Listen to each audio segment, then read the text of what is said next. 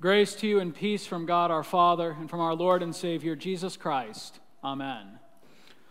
Our text for today is taken from our gospel reading from the 9th chapter of St. Mark, with an emphasis on these words.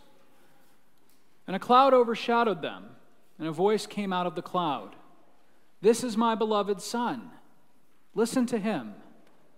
And suddenly, looking around, they no longer saw anyone with them, but Jesus only. This is our text, dear brothers and sisters in Christ. Amen.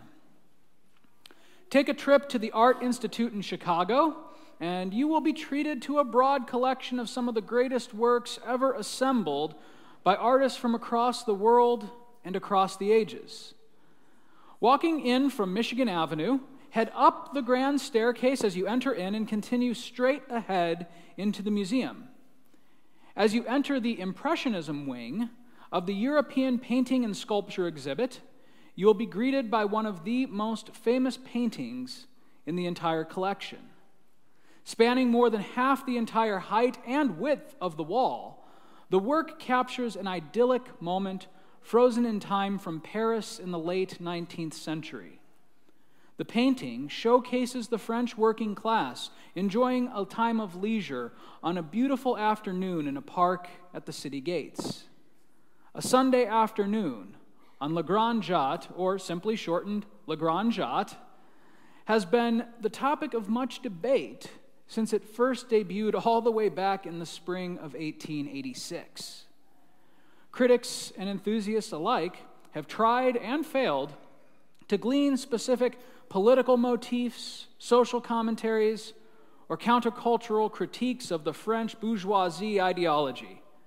But, of course, no one interpretation has managed to definitively stand out. The reason for this apparent obscurity? Well, the artist who painted Le Grand Jatte, Georges Seurat, was far less concerned with politics and society than he was with a new movement in the art world, which today we call color theory. Seurat was preoccupied in his work with the idea of deriving and discovering the formula for the perfect artistic composition, a process which he laboriously pursued throughout his short but impactful career. Seurat was convinced that there was some equation for perceived beauty that could be unlocked through a precise harmony of color and geometry, two things which he showcases amply in Le Grand Jatte. But to accomplish this effect, Seurat invented an entirely new method of painting which focused on painstaking mathematical precision to create that desired harmonic effect. Those of you who have seen Le Grand Jatte or a picture of it before know precisely what it is that I'm speaking of. For Seurat, you see, was the father of pointillism, the process of painting a piece dot by dot, one color at a time. The effect of this style, if you've never seen it before, can be a little bit disorienting if you've never seen it in person. Walk up to Le Grand Jatte and try to focus in on one particular detail, and you'll notice that that detail quickly gets lost. All you can see up close are the dots, the colors, the bits and pieces that make up the composition. However, if you take a step back, well, then those dots and colors, they start to blend together. Suddenly, you can see figures and shapes. Move back further still, and all of those shapes and colors give way to the beautiful scene of that sunny island park on Le Grand Jatte. It's only by observing the entire picture that you can appreciate it holistically for all of its beauty as the artist intended. Now, believe it or not, St. Mark actually produced a very similar composition some 1,800 years before Seurat ever invented pointillism. Mark's medium, of course, was not oil and canvas, but rather it was pen and parchment. This Epiphany season, as we have read through the beginning of St. Mark's Gospel, we've been given a very close-up view of Jesus from the perspective of the disciples as well as the great crowds that followed him. We've heard his teaching, we've seen him heal the sick and drive out demons and fulfill the law and the prophets. These various signs and wonders and parables and prophecies, they all serve as the dots on the canvas that make up the bigger picture of the Christ. The formula and composition, which Jesus slowly revealed to his 12 apostles, we repeatedly have heard them in Mark adjure them not to speak a word about until the proper time. Biblical scholars call this the messianic secret. That is, the rhythm in Jesus' ministry of revealing bits and pieces of his identity as the Christ, but not announcing it to the world until his work was completed. Think of it like this. A painter in his studio works with students and craftsmen to assemble his ideas one piece at a time until there is eventually that great turning point where they can step back and everything starts to come together for them. At that moment, they can at last see the artist's vision for themselves. Today, at the celebration of the Transfiguration of our Lord, we mark one such turning point for the disciples Peter, James, and John. As they ascend the mount with their friend and Rabbi Jesus, whose miracles and teaching they've witnessed until now, they've begun to put some rudimentary idea together about who exactly it is that they have been following. Perhaps, his disciples wondered, perhaps this might be a new and a greater prophet, something like those great names of old, Moses and Elijah. Certainly, they thought, he is a miracle worker. They've seen him heal the sick and drive out demons, after all.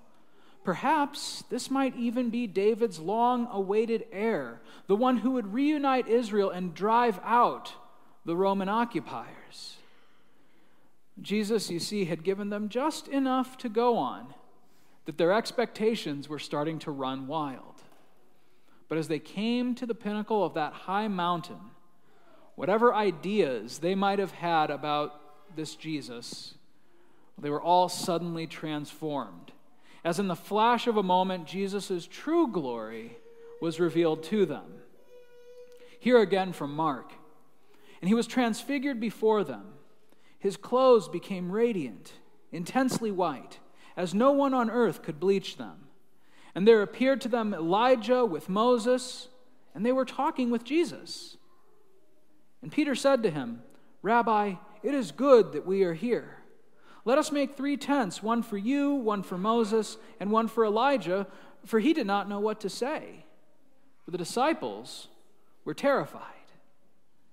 It's as though they were standing in a museum hall in front of one of the great masterpieces of the art world. The 3 disciples were forced into a stunned silence, trembling in fear and in awe as they witnessed with their very eyes and ears the Father's own salvific opus, revealed to them in the transfigured majesty of his only begotten Son. You know, Georges Seurat spent 2 long years composing Le Grand Jot dot by dot. All of the greatest works in history were a pained and loving labor by their creators. In like manner, since the very day that mankind fell into sin, your God spent centuries, even millennia, creating his masterwork, the piece de resistance which would appear to redeem man from death and the grave. Man, as man was always meant to be. And now, at the top of that high mountain, at long last, God the Father debuts not Le Grand Jot, but Le Grande Dieu. That is, the greatness and the magnificence of God, given flesh and blood, witnessed for the very first time by human eyes in the 3 mesmerized disciples.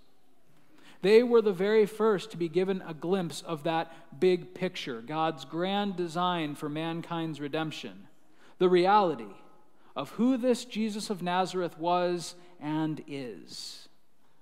More than a teacher, more than a prophet, more than a miracle worker, and more even than a king. The glory manifested in Jesus is none other than the glory of God himself transposed into real human flesh and blood. The fullness of man and the fullness of God come together in the person of Jesus to reconcile us to him and to bring us out of darkness and death and into the light and life of his kingdom. All of Jesus' works attest that this, at last, is God's chosen vessel to carry into the world the good news of his forgiveness and his salvation. So then, perhaps it was even with a hint of pride and joy that the Father opened up the clouds to speak to Peter and James and John, saying, "This, at last, this is my beloved Son. Listen to him."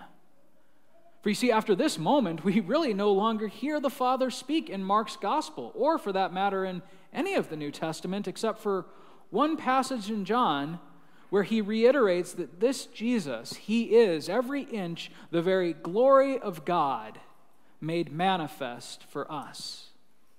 It's as though the Father were saying, "Here at long last is my greatest work for you to behold. Let the work of Jesus now speak for me as he reveals to you the loving mercies of your God." In fact, the author of Hebrews would later opine on these very words, saying, "Long ago, at many times and in many places, God spoke to our fathers by the prophets. But now, in these last days, he has spoken to us by his Son." Jesus, then, is the very last word of God the Father. He is the defining statement of a God who so loved the world that he gave his only begotten Son in flesh and blood to suffer and die for our sins, to win for us free remission and eternal life. Once God spoke this word to the 3 disciples, St. Mark recalls that suddenly, looking around, they no longer saw anyone with them but Jesus only. And as they were coming down the mountain, he charged them to tell no one what they had seen until the Son of Man had risen from the dead. Though, yes, the glory of God was indeed revealed to the disciples that day, the work of Christ was not yet complete, and it would not be complete until his death and his resurrection. Peter and James and John, they were given a glimpse of God's vision for man's salvation, for they would be the ones who would be privileged to share what they had seen with all the world. And yet, the world was not yet ready to see it. As we come out of Epiphany and into the season of Lent, we once again pause in awestruck wonder at the greatness of God as he reveals again his saving grace to us in the sufferings and the death of Jesus, crucified for us. The big picture of our redemption is once again on display in the church during this somber and penitential season. I urge you, dear friends, do not look away. In humble praise and thanksgiving, magnify the great and awesome work which has been done by God for you on Calvary's cross. More dazzling than the colors of a rainbow, more beautiful than any of the great masterpieces of man, the greatness of God in Christ Jesus continues to be revealed to his people today in the church through word and through sacrament. Draw near to these things, dear brothers and sisters in Christ, and see the wonderful composition of your God, which works new life in you. For in these elements, these dots of light and color on our sin-stained world, is Christ, showing again his work of grace and mercy. In his most magnificent name, amen. May the peace of God, which far surpasses all understanding, guard and keep your hearts and minds in this same Christ Jesus, unto life everlasting. Amen.